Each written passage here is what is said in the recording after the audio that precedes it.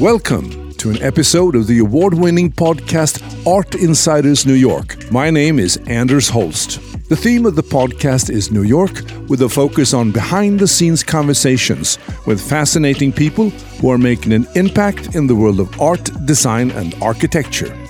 Evan Snyderman and Seisti Myers, owners and co-founders of the R & Company Gallery, have managed to transform their passion for design into one of the world's finest design galleries.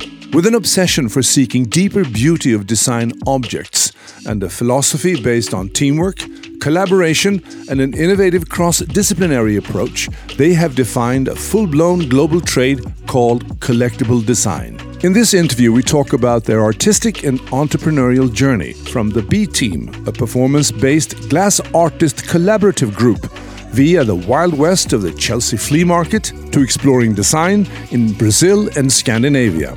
They share the story of how an unexpected sale of Marcel Breuer commissioned furniture laid the foundation of the gallery we know today. R & Company exhibits historic designers as well as 22 contemporary artists, creating unique works, limited editions, and site-specific installations. The present exhibition at 64 White Street includes Katie Stout, a young Brazilian designer, Zanine the Zanine, and Jeff Zimmerman. Collectible design, that is what we're going to discuss today. How would you define that? What is collectible design for you? What we've spent our entire careers as dealers trying to create is a market for this niche inside of the bigger design marketplace, let's say. Collectible design is really a subcategory of the bigger design world, which is of course enormous and includes everything from fashion to cars to furniture. We have sort of carved out over the course of the last 15, 20 years this idea of collecting design the way you would collect contemporary art or fine art, where the objects of design become part of your collection. And that's the term, or where that term sort of comes from. When we take on a person, it's about representing them and their ideas more than just asking for work to sell. It's about trying to figure out how we can, if they're alive, how to achieve the goals and other desires of things that they're dreaming for. Most people that we represent that are living want the idea of some kind of perpetuity as well, to know that their work is going to live past them somewhere in significance. Along the way, then we would have to find the clientele to be able to achieve that going down the road, and then look at some of their other dreams and desires about, well, how do we make a career out of this person, with this person, for this person, and grow with them and be able to grow together. I see. So here we are at your wonderful gallery space. We're actually on Franklin Street. Now we moved from White Street, where you have a fantastic gallery on the ground floor and 2 subterranean levels, complete with a bright and airy 40-foot atrium that floods all the floors with light.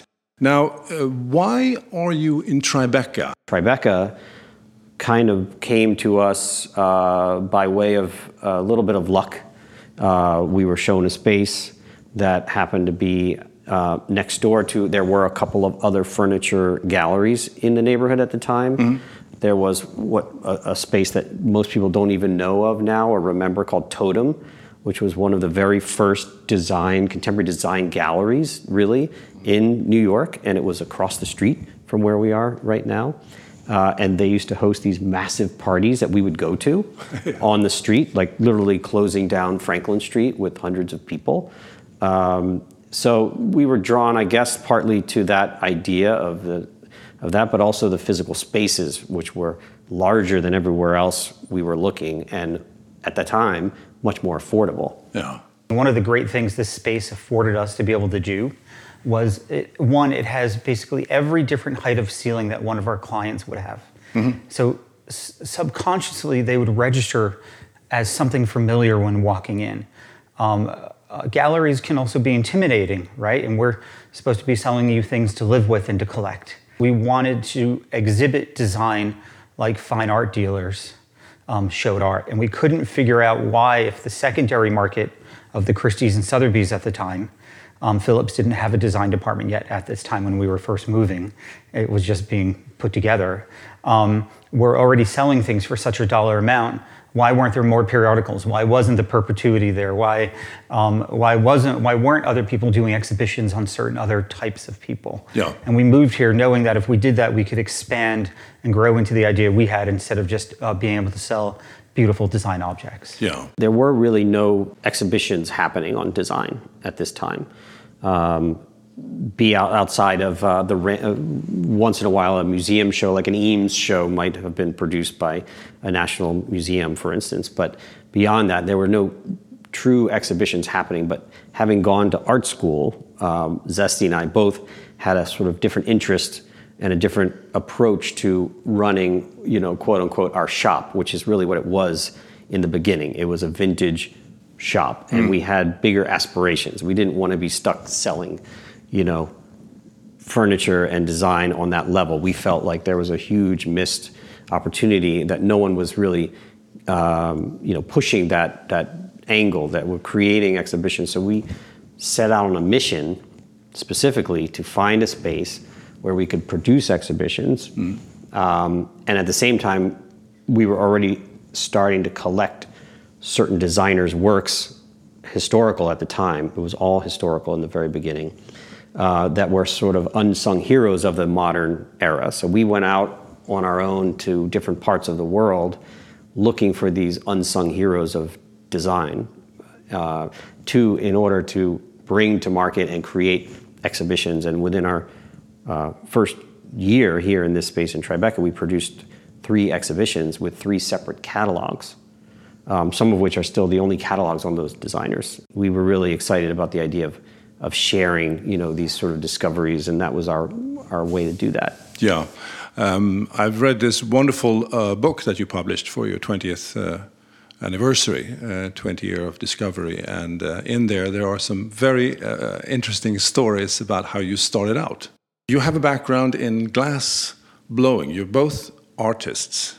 We were all both professional glass blowers, and when we were much younger, we also, to make a living at first, when we couldn't sell enough artwork, we were making glass for other people.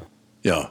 For other artists. But you also had the B team. That was like the Blue Man Group, if I understand things correctly. Almost. Could have been. Yeah. The B team was formed because when the NEA really went through a big round of cutting funding for the arts in America in 89 and 90, we thought it would be better to group together as a group of visual artists instead of being singular. And with glass blowing, we were taught, the way Evan and I were taught, and the way we would still make glass is in a team. Mm-hmm. And it's the power of the team and everyone knowing what to do that accomplishes the goals and that kind of setting. So we set out to find and seek what was out there. We set out to bridge the gaps between craft and design in the fine arts world, between craft and design in the performance world. We didn't see a difference. It is all how the product was either presented, used, or owner, how they ended up with it and who showed it was the issue. And we set out to bridge these gaps. It's no different with what we've done with some of the things we have that could really be design or craft today, or could it be fine art? We don't give the answer. Yeah. It's still the same. We just want to push people to think, to create a discourse and discussion. And to challenge, I think, the conventions of what it was people thought of as glass blowing. And that was part of what the B Team's mission was too, was to not just, we didn't want to make objects. Most of the people who produce glass produce objects, and that's how they function as a business. And so what we discovered was that the material itself was far more interesting than the object when completed. And we wanted to celebrate glass in its sort of raw, molten state. So the B Team created these very elaborate constructs to produce exhibitions, or not exhibitions, performances around molten glass, making machines that would shoot hot glass, and we would do performances where we would dance on hot glass with our feet on fire and things like that. Nothing dangerous. Make it rain molten glass. All for the sake of,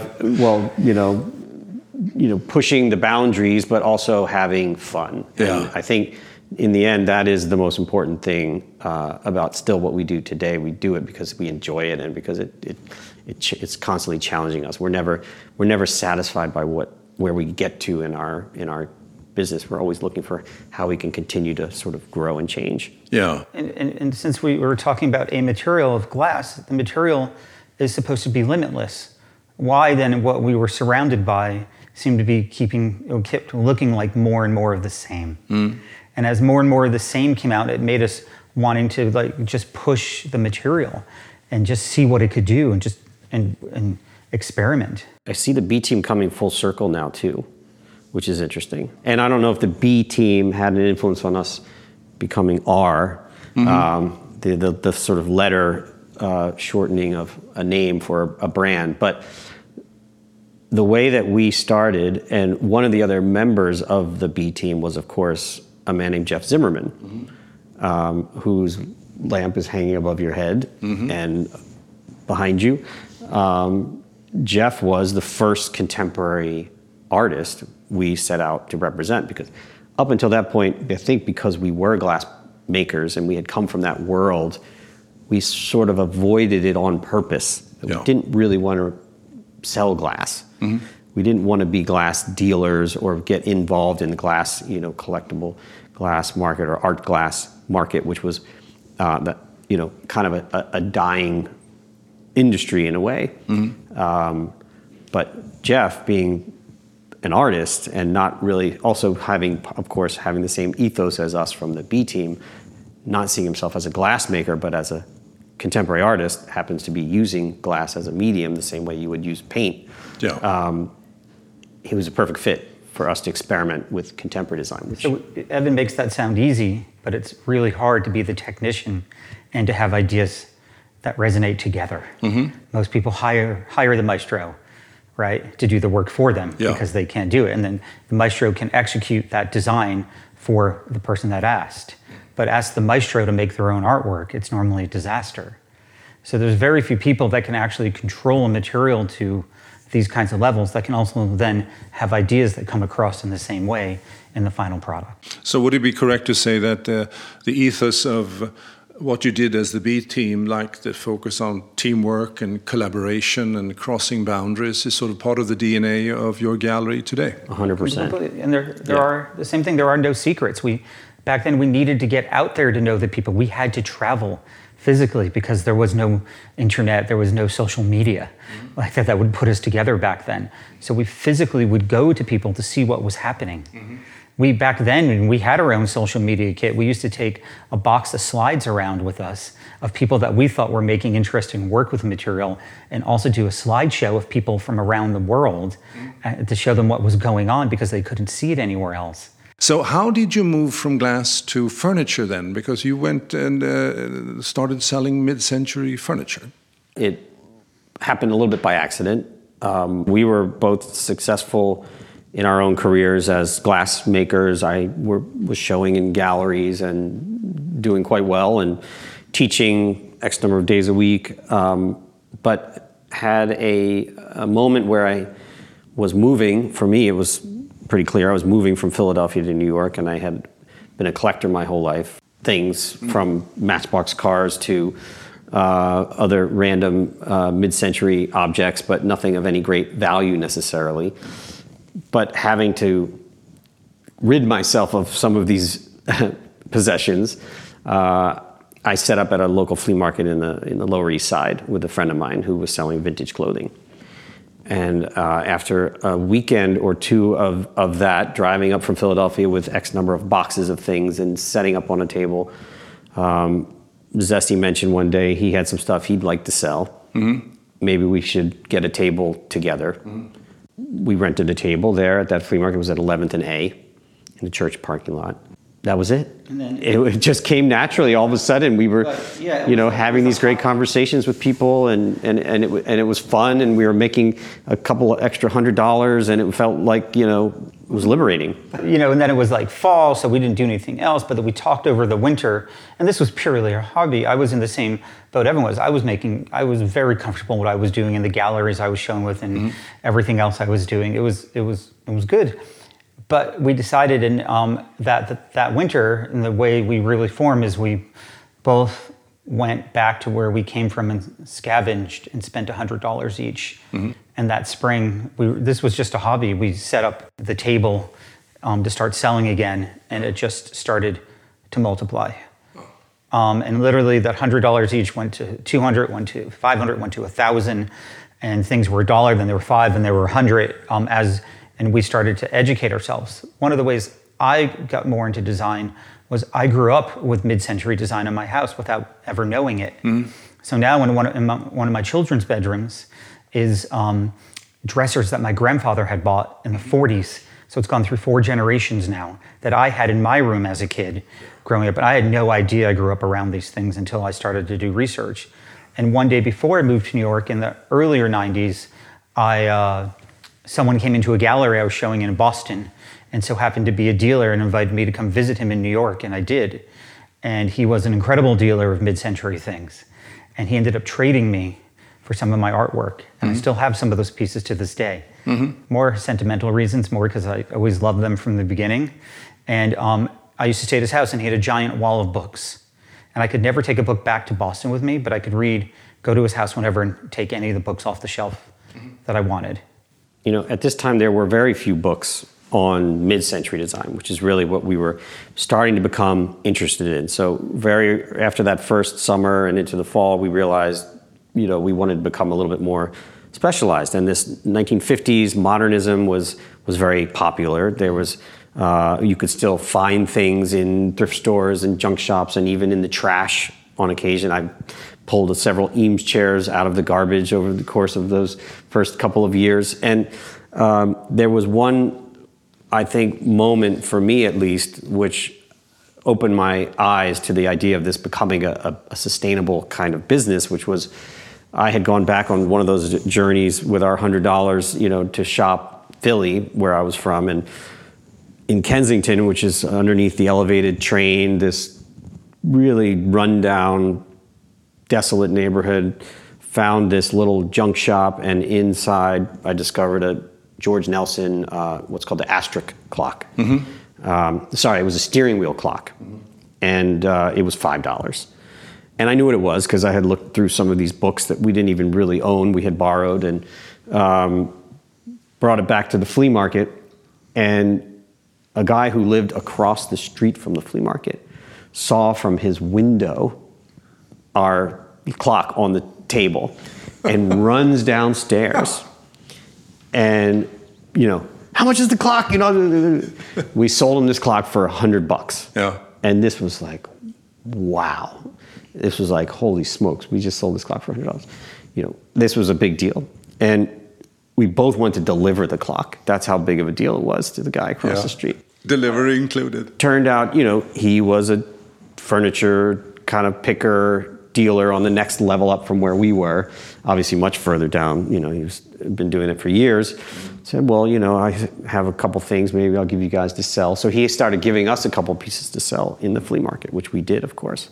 And we still know him to this day. He was just at the gallery last week. That's incredible. Yeah, of course. And so, like, these bonds were really forged that way. Yeah.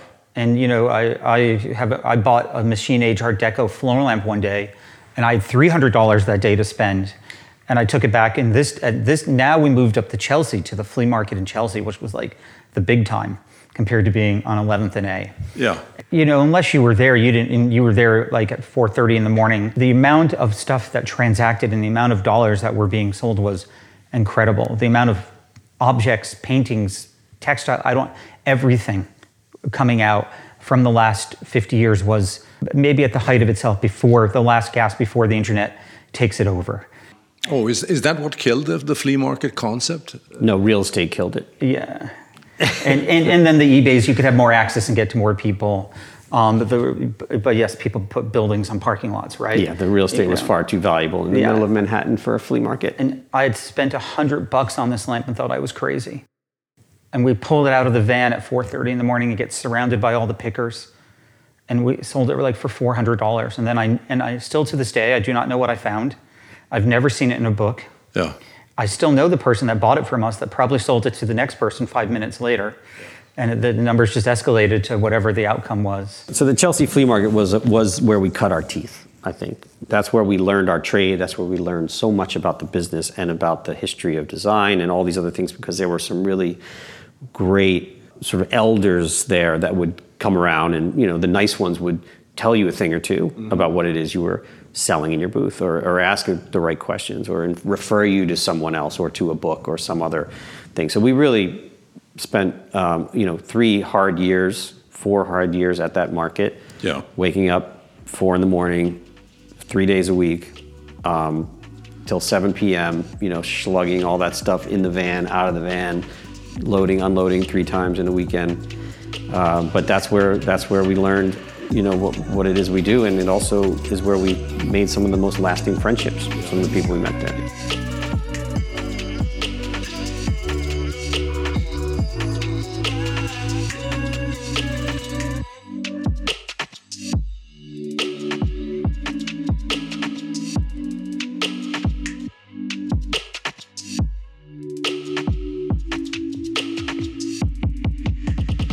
Yeah, when I researched this for this interview, there were some stories about you staking out places at 2 a.m. in the morning. The estate sales. Yeah, the estate sales was a fun part of this process, which we found a way to upend that entire business by just showing up before everyone else, and in every random neighborhood within 90 miles of New York City. Neither Evan or I could have realized, by being in the Chelsea flea market, who actually was shopping there. And the people we met are still the tastemakers, the leaders of a lot of culture or the wealth in New York City. I think the best thing that we've ever brought to this marketplace is we knew that presentation was the only thing that mattered in the end if people were going to be able to recognize us. And so we would set up our flea market booth like an apartment. We'd put a rug on the asphalt. We would do other things. We would stack it up and make it look prettier than these other booths. And that's what got us to stick out. And the people that would come would be amazing. And then they all wanted to start to come to see everything we had in storage. Because they all thought we must have had tons of storage. And we were still just, taking every dollar we were getting, we were just now flipping into this thing at a rate that was just multiplying. I saw the quote here: Evan's obsession is to always have things in the right order. Did this influence you at the time? Yeah, I think that's where it started. But I've been that way since I was little. I mean, in my room when I was a kid, I had all my Matchbox cars lined up perfectly on the shelves, and all the pocket knives, and I displayed them all. Like, it's always been about display for me. And I think that also comes from going to art school and knowing how to present certain things, how to talk about things, and so using all those talents. But yeah, even at that early flea markets, we do these very elaborate, scenographies of this little 10 by 10 foot space. Or 20 foot by 20 foot space if we could afford a double booth. And that it's true, it did set us apart. We made a lot of friends, and we also made a bunch of enemies there. Because we were sort of, in a way, we weren't following the rules. The rules were you were a picker or you were a flea market person. Yeah. The two didn't really mix. We were both. Yeah, exactly. So we would pick the market and then sell at the market. And often falling in between where you could, because a lot of these dealers are there to pick things and then sell them to the dealers in Soho. And we were too expensive for them to pick from us, but still cheap enough for the dealers in Soho to buy from us. So we sort of cut out the middleman and made it our own niche again. And so that worked well for us. But it was probably the most competitive part of the market that ever will experience. You must be very nostalgic when you think back at that time in your life and all the stories. There was more, have you ever thought about writing your memoirs about that? I wish there was time? more photos. I wish someone would write the book, because there's some really unbelievable stories of that. Yeah, and time. the people and it's the people. Some of them we can't. It was everybody, and then you had the different sets of people then would start to stagger throughout the day, and it was the fabric of New York City, and it became excessively popular right when we did it right before the height of it was at probably its crescendo of the whole thing, and it was actually really fun and amazing, and we would buy stuff. We would buy stuff, and we would buy like big things, and and if we didn't sell big things, we wouldn't be able to put them back in the truck at the end of the day. We'd have to make 2 trips back and forth to Brooklyn then to be able to get it out of there, which never happened. And then we started to raise our prices, and then we knew we'd found something in a different way, and that's what gets us to open our first little place in Brooklyn that gets us to Tribeca. Yeah, but you're true entrepreneurs, because I read a story here about the Marcel Breuer's first project where you bought something and you could buy it and then sell it under the provision that you didn't have to pay rent in the meantime, because then the deal would have been off, right? Well, yeah. That deal was the deal that made us, actually. That's why we're here. That's that one singular deal basically solidified our company, because we were at the flea market, and in Brooklyn we had the shop in Brooklyn. We were still doing the flea market because we couldn't sustain ourselves on just the market, and we were still doing the glass blowing. B Team was still at that point at its height. We were traveling to Japan, and we were doing so many different things. But I had a friend in Philly that I used to buy from, a picker, who called me one day, sent me a picture, maybe it was a Polaroid, I don't remember, of a chair by Marcel Breuer. And he had a chair for sale and a desk, and tells me the story. It's from Bryn Mawr College, Breuer's first public commission in America, 1934. He had sold a similar chair 10 years prior, or something like that, at auction, and sold for $10,000. And we had the record. We knew this was real. Which is like an enormous amount of money. It was the only time the chair had ever been seen, right? And it's a plywood chair, very simple chair, and it's dorm room chair. It's a dorm room furniture from this dormitory that Breuer designed for Bryn Mawr College, all women's college outside of Philadelphia. So we thought, okay, and he offers us this desk and chair for, I think it was $10,000. It was a lot of money, way more money than we had, obviously, at the time, to buy something. But here's the proof. It sold for this much 10 years ago. What could it be worth now? So we started doing a little research. I thought, well, I'll just call Bryn Mawr College and see, how many of these were made. Maybe somebody there can help me a little bit. Because there's no book, there's one mention of it in the Marcel Breuer book, a black and white photo, this early book, which we found the reference to. And I get a hold of someone there, and they referred me to the admissions office, who referred me to the, the physical plant people or something like that. And eventually I got on the phone with someone. They said, "Oh, well, we're having an auction this weekend, and it's for alumni only. But if you're interested, come on down. Sure." It's like, well, so we rented a truck. And we drove down there, and lo and behold, the entire dormitory of furniture is up for auction. And I wish to this day I had a damn camera with me. Oh my God! Because there was a gymnasium, the basketball court, all the furniture lined up, like in rows, all of it. And the deal was they told us, well, we already gave a set to the Philadelphia Museum of Art and to this other museum, right? So now our heads are even more buzzing because museums are taking the work, right? And they say, well, the alumni has to bid. The alumni takes first, and we're like, well, what do you do after the alumni? They're like, well, we have to get rid of it.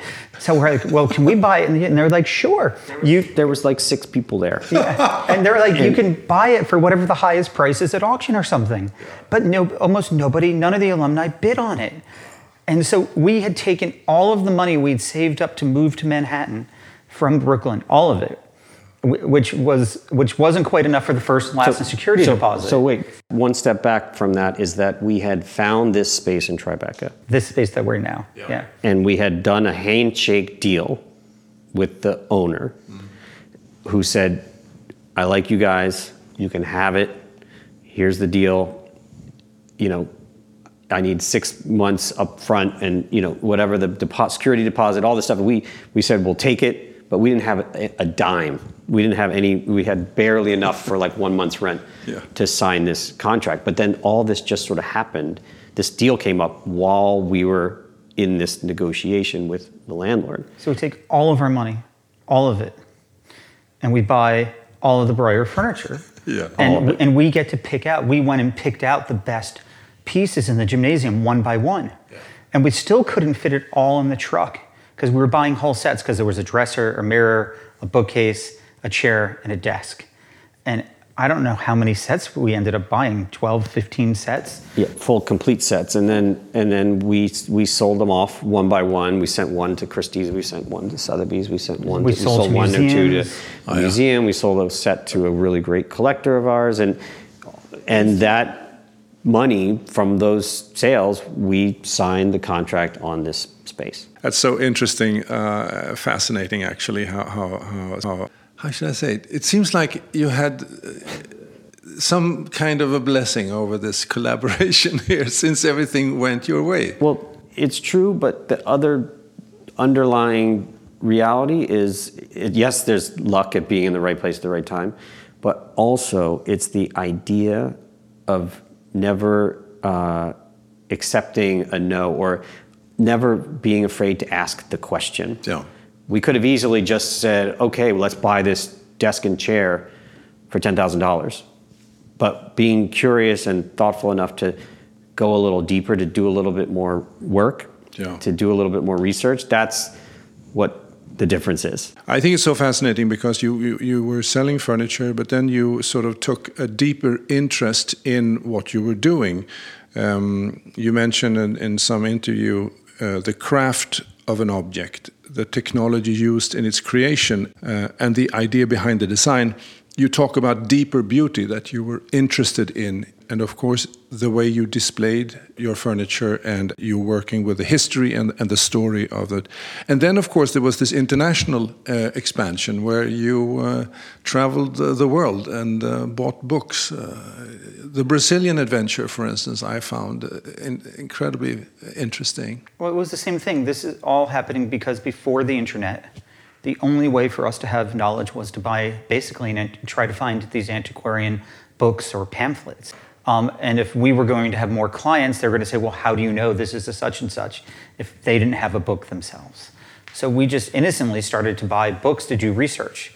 And it became the most important thing to us. And then we would sit around and have discussions like, oh, Alvar Aalto is the most famous person in Finland. Well, who was second, right? And it would just that instantly. We knew there had to be, and then we'd go and try to see if we could find something out. Well, if Oscar Niemeyer could build Utopia, because we were looking at a book on Oscar Niemeyer we bought, they wouldn't import all the design. They would have to have local talent that would rival the architecture of what we were seeing. And that's what led us to start to ask about, we just started to ask everybody if they had a connection to Brazil.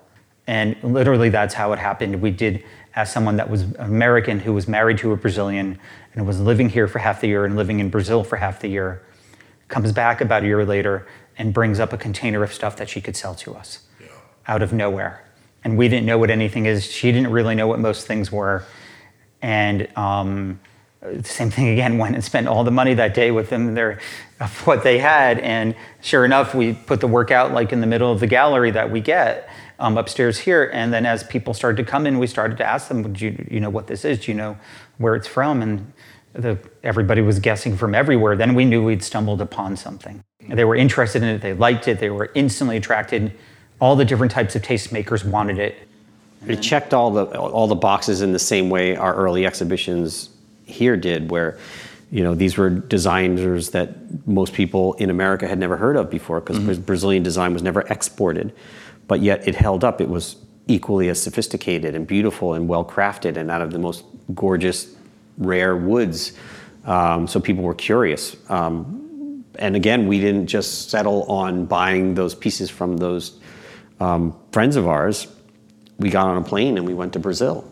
We'd only ever found 3 pictures in overview books that would say and it would be a 2x2 inch picture from an overview yearbook of design in 1952 or something that would say Joaquim Tinheiro, Rio de Janeiro, and nothing more. Yeah. And we had 1 picture of a Sergio Rodriguez piece. And it was just mind-blowing when everywhere we went like this at this time, every single thing we did, if it was more singular, or we had no idea that Brazil would be this fruitful.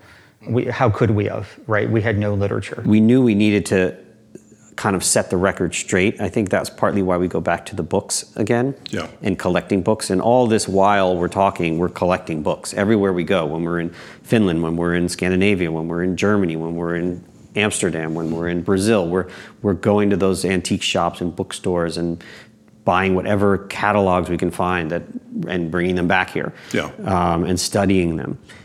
But at that time, there was such a freewheeling, market before the internet. This is still pre-internet or very, very early internet, where people could tell you whatever they wanted about a thing. Like this is attributed to Greta Grossman. And, is it really? How do you know that? I mean, I didn't see that in any books. So this was happening everywhere. So we set out to try to find the answer. Is it really Greta Grossman? Is it really what someone was telling us? And that was also how we were able to say, well, it is in fact, here it is, here's the proof, and this is why it's now what we're selling it for. And you hold these Brazilian designers as the top 5 designers of the 20th century, I read somewhere. Not quite that. I mean, they're really it's good. It's a very sensitive question, of course. Statement. Who said that? I don't know if that's the way the quote actually reads. But no, there's Joaquim Tenreiro, this is a Tenreiro chair that you're looking at. He was a master wood carver himself. And if we showed you his body of work, it's extreme and goes on for a good 30 years of these amazing, insane details, understanding the material, pushing the material. He actually carved the wood himself. He was a master carver. Most of the other people we recognize in the industry were either architects or designers. They weren't the carvers themselves. And so so then it begs the question, well, why didn't the rest of the world know about him? Right? Because that's what you'd want to find out. Like, how come? And what we learned from doing the research in the same way that we would do it anywhere else is it was against the law to export from Brazil. That's why we had no pictures in these books. So during military rule and dictatorship, it was illegal. As Brazil changes in the later 80s, then everything opened up, but you still couldn't obtain an export license. That's why the work never came out. The world needs Brazil. Brazil never needed the world. What we did come to realize and how we would become more fruitful is, and so why was this structure of detail there? Where did these people come from? And why would that become so important to us? Well, Brazil, or South America, as the Americas, in North America as well, have a lot of the same waves of immigration. Mies van der Rohe had an opportunity in America, but maybe his colleague had an opportunity in Brazil. They came with the education. So the younger sons and daughters came educated in a classical European way, but on their left and the right of them was the mother coming with the recipes at the time and the father coming with the hand skill. And this is why these other countries, when you look at the cities or architecture and other such projects from these countries, are so sophisticated or interesting, and that pushes past what they've learned because of what they were able to have as a local material. Brazil was the perfect sort of fascinating test case in a way, because you had this invaluable resource of material. You had very sophisticated clientele. You had the skills of the craftsmen coming from both indigenous and from influxing from in Europe and other places, and then you had modernism, and you had, on top of all that, wealth. So you put all that together and you have the perfect recipe for an incredible industry, and modernism exploded there. And it's such a massive continent that we've really just scratched the surface.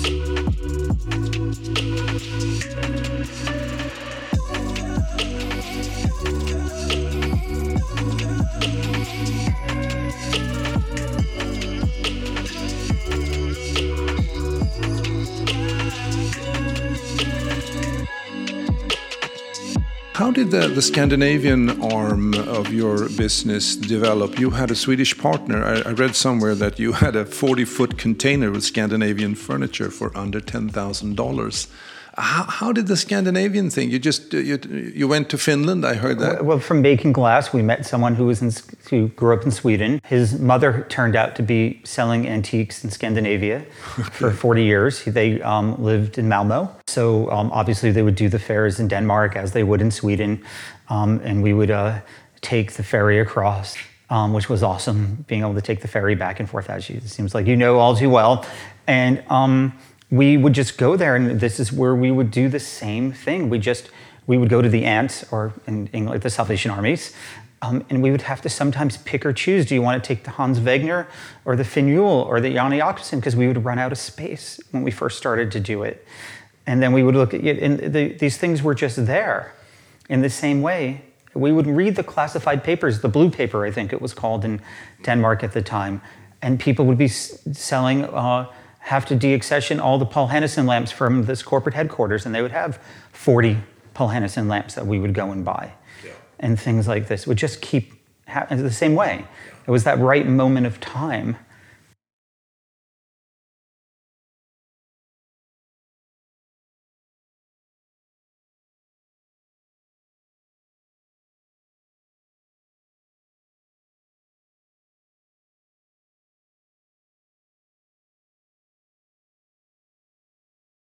You bought actually the estate of Greta Magnusson Grossman. She left Sweden at an early age. Is that correct? Well, she wasn't that young, but it was before modernism became so popular. Mm-hmm. So most Swedes didn't know Greta Magnusson Grossman.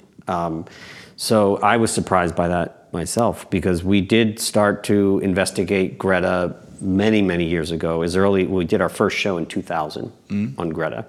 And at that time, I was spending a lot of time in Los Angeles and had discovered and met a man named Julius Schulman, the photographer who shot all the famous case study houses and all the famous architects in Los Angeles and Southern California.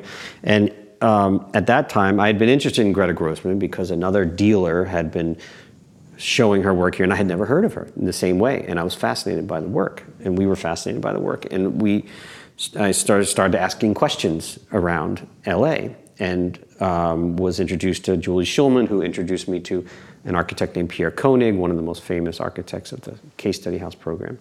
And at this time, I didn't know, no one knew if Greta was even alive or dead, but I heard she had this house up in the hills. Turns out Julie Schulman had photographed all of her work throughout most of her California period, and was so intrigued because by me coming and asking about Greta, he almost came to tears because no one had asked about her in 40 years. So all of the archives of her career were stored in what he called the retired files, which were the things no one ever asked about, and those were stored in his bathroom. So I started going out there regularly and digging through all his archives and going through all these things. And that's what prompted us to do this first exhibition in 2000, was using all of the material we got from Schulman, all those original photos. And up till that point, no one had ever even seen these images of her architecture. We knew of her furniture and a few lamps, but turns out she was a very successful architect. And in many cases, like the first woman to get a degree in architecture, the first woman to get a contract to do all these sorts of things. Every issue of Arts and Architecture magazine we started to buy, at the antique shops in LA, and lo and behold, there she is again. Full page stories, one after the next, one after the next. I couldn't believe it. That led us to this exhibition. Eventually, while doing the research for that exhibition, I met her stepdaughter, who was still living in San Diego, and she. Basically, through her lawyer, I got her information, and another 6 years of trying to visit her and talking to her. Eventually, she called and said, come and see, you can come see the collection. We ended up buying the estate of Greta from the stepdaughter. And that's when the entire bigger story unfolds of Greta's career. Because up to that point, we didn't really know her time in Sweden and all the other great success she had there. So from that point, we started thinking about a bigger exhibition on Greta, now that we had this archive of all her original drawings, all her press books, all her archives, prototypes, everything, photographs. And I met a woman from Sweden who was the curator at the Architecture Museet, which unfortunately no longer exists, which was on the island right next to the National Museum in Stockholm. We ended up working together and producing this exhibition in 2010 called Greta Magnusson Grossman, A Car and Some Shorts. And we opened in Stockholm this massive exhibition, which took 2 to 3 years to organize. And lo and behold, the Swedes had never even heard of her. No. I was shocked, except for outside of a few curators. Someone from the National Museum had, because she had done a show there in the 1930s, they had a little entry in a book somewhere about her, but they didn't know anything. That's incredible. And it was a real eye-opener. Coming back to the term collectible design, you mentioned in some of the articles that I read that there was a tipping point in 2004 in Miami where there was an exhibition of design where the art collecting came into the design area. Can you explain that a little bit, how that tipping point happened? Art Basel had moved to Miami for its first iteration in 2003 or 4. We knew of a man named Craig Robbins, who we didn't know so well, and Evan still has a copy of the letter saying, we think you should do a design fair because this is going to really happen, and you own the design district kind of thing. And Craig invited us down there to create what became Design Miami. He is a huge real estate developer and huge art collector. And we had met him through another friend of ours, Terrence Riley, who was then at the MoMA, who passed away last year, and his partner John Keenan, who were architects, and they were building a building for Craig at the time. In the design district. We had done a Paul Kierholm exhibition here in the gallery with John Keenan, and that's how we sort of got to know. So he had recommended us or introduced us to Craig. He was doing Craig's apartment, our house at the time, and too. He said, you guys should meet Craig. Craig owns these buildings in Miami and, is into design and into art. So we wrote him this letter with this idea, hey, we think design has a place alongside this art fair. And we had done a show in Paris a couple years earlier, which was the first time I think collectible design really came together. Mm-hmm. And it was at the Carousel du Louvre. And this was organized by a woman who did a photography show, which I can't remember. And at the time, this was the first time I saw high-level galleries put together in a fair situation. Up till then, there were these rinky-dink kind of modernism shows around the world, and flea markets and things like that. But there was never a focused, curated group of dealers in one place. And this had happened in Paris. And this was sort of what the impetus of, I think, this Miami idea was, well, let's do this in Miami. We know so many dealers in America and in Europe and in other parts of the world that we think would be interested. We could help bring them in. We can call all our friends. We can make them do the best thing they could ever do. And they all have, their own unique takes on modernism. And that's where it started. When that opening happened that December, I couldn't speak by the end of it. I'd never lost my voice before. We must have had tens of thousands of people had passed our booths. We didn't sell a single thing. We sold 0 and knew we'd found the moment. Yeah, we didn't sell one single thing that first year. But you knew. We knew. That the tidal wave had a sort of... There was an energy there. There was something that was, different.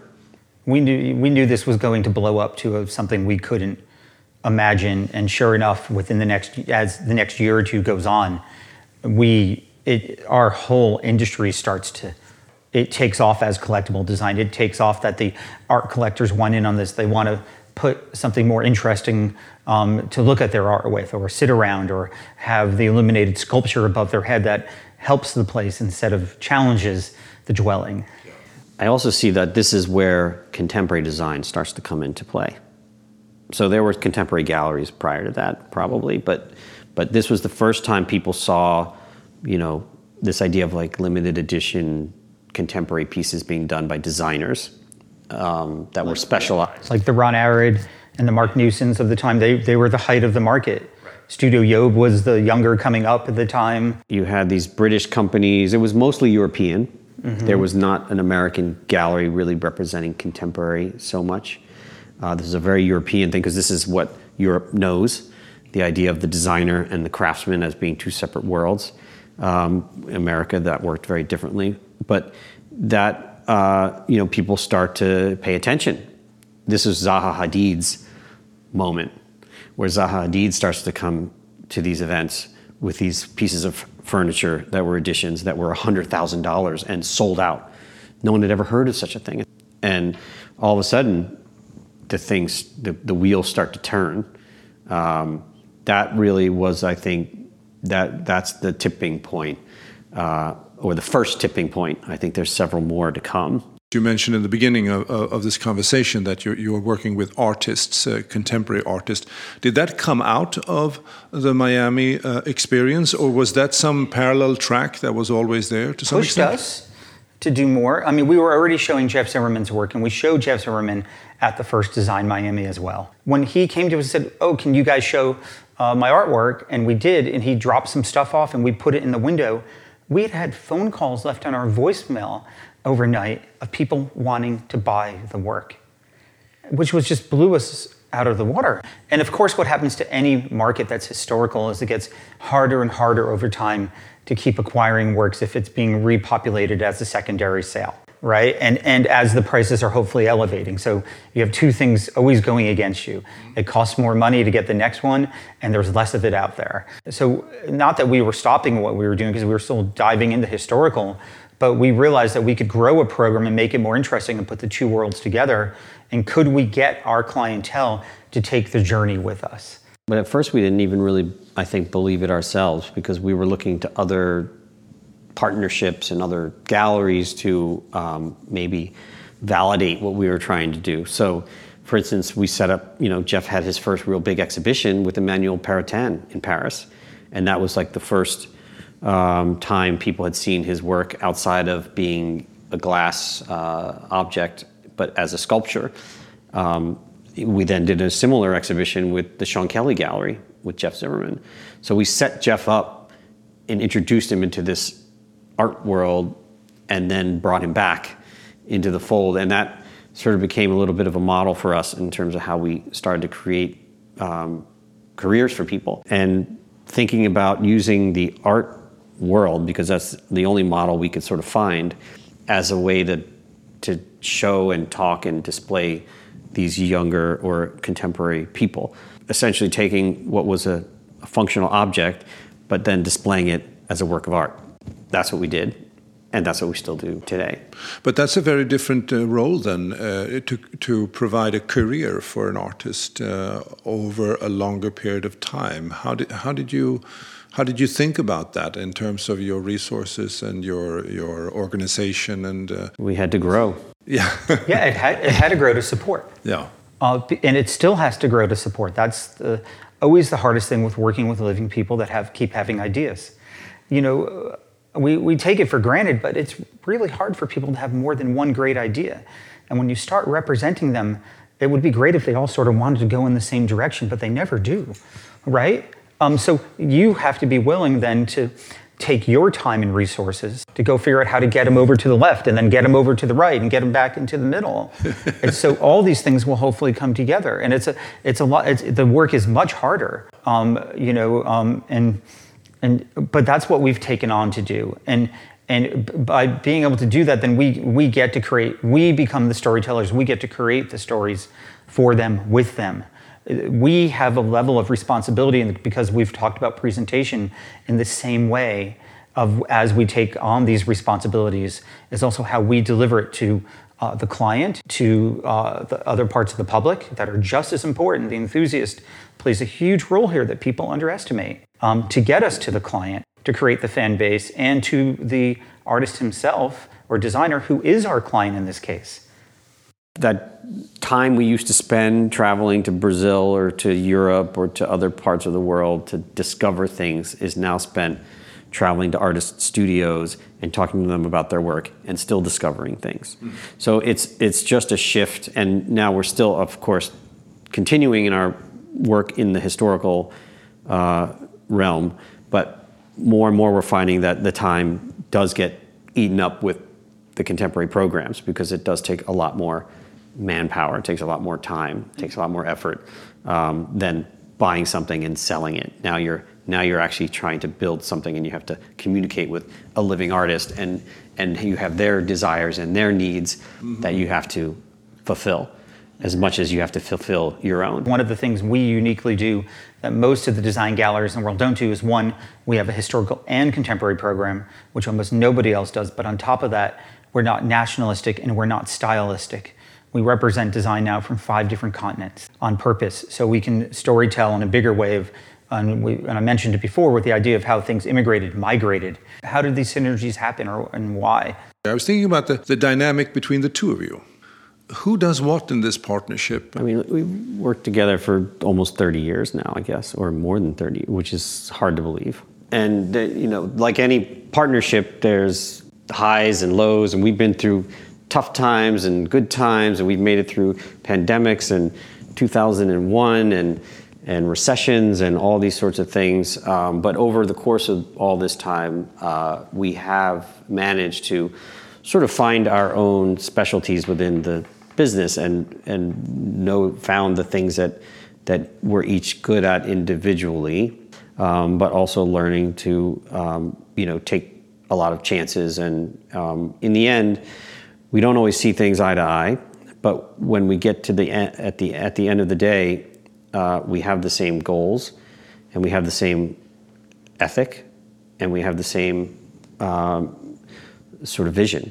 Our visions have always seemed to align, even when we're the furthest apart on ideas of how something might or should be or run. It sort of is shocking sometimes to me that when we come back to it without even speaking to one another, we somehow arrive at the same place. So what is that constant then? It's the same as the B team. It's pushing people of how to see, being able to give back at the same time that you take, and being able to keep creating the next and to keep carrying out as people value what we've already done. We built White Street in a way because we wanted to challenge the conventions that retail has to exist in the 21st century, especially in a city like New York. And it's so important that people get together and go and discover. So that, for us, is a space to discover. That is our masterwork. That is our palace. That's our castle. Mm-hmm. We don't need more than that. And there we can get people to dream, and we can present in a way that becomes incredible. And we can rival even what some institutions can do because of our scale of space, because of the chance we took. We did this great project in 2020 called Objects USA, which was a passion project, which spent 3 years of hard work on this exhibition during the pandemic, throughout the pandemic, going and trying to uncover all these great stories of the American craft movement, the American studio movement, which is one of, I think, my most passionate projects, because there's so much to discover and so much to uncover. And so that we're just at the beginning of this project, which has a lot more life in it, that we're beginning to talk about traveling. We're beginning to talk about new iterations of this project. So this is for the foreseeable future going to be an overlaying project that will be ongoing. It's the perfect fit for our company's brand, because it's the marriage of fine art and design, or fine art and craft, however you want to define it. Listeners can go and see your favorite designers on exhibition at the White Street right now. With Katie Stout, Zanini de Zanini, and Jeff Zimmerman. Yeah, Zanini de Zanini, for the young Brazilian having his first show with us. Through April 22nd. Through April 22nd. And what happens after that? Well, we have our spring roster. We have a series of exhibitions opening April 28th. We're opening the first solo show of Serban Ionescu, who's a Romanian-born architect and furniture designer, who's taking over what we call the Air Gallery, building a 22-foot-tall steel architectural folly within the gallery, which is pretty incredible. It's also a show, we're showing the work of Han Chung Lee, who's a contemporary Korean ceramicist who we've worked for many, many years. But Han Chung has not had an exhibition with us for 8 or close to 10 years. He has recently moved to Los Angeles, and we built this entire studio there with him, and we're building this incredible exhibition together. And then a new artist, a very young artist who's still a student at Alfred University, named Jolie No. So 3 very different artists, 3 very different parts of their careers. Actually, it's the sort of early, mid, and established artists. So this is very exciting for us, this group of exhibitions. Summer, we have 3 or 4 exhibitions planned outside of the gallery. And then in the fall, we have another one of our major artists, Rogan Gregory, opening in the gallery. This will be his 2nd or 3rd show with us.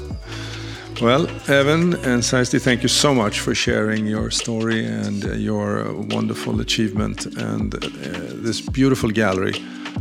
It's been a real treat. Thank you so much for taking the time. Thank you. Thank you. I wish that all our listeners could come and visit your exhibition. It's 64 White Street in Tribeca. Yes. Thank you so much. Thank you. This was really fun. Thank you. This is Art Insiders New York, and my name is Anders Holst.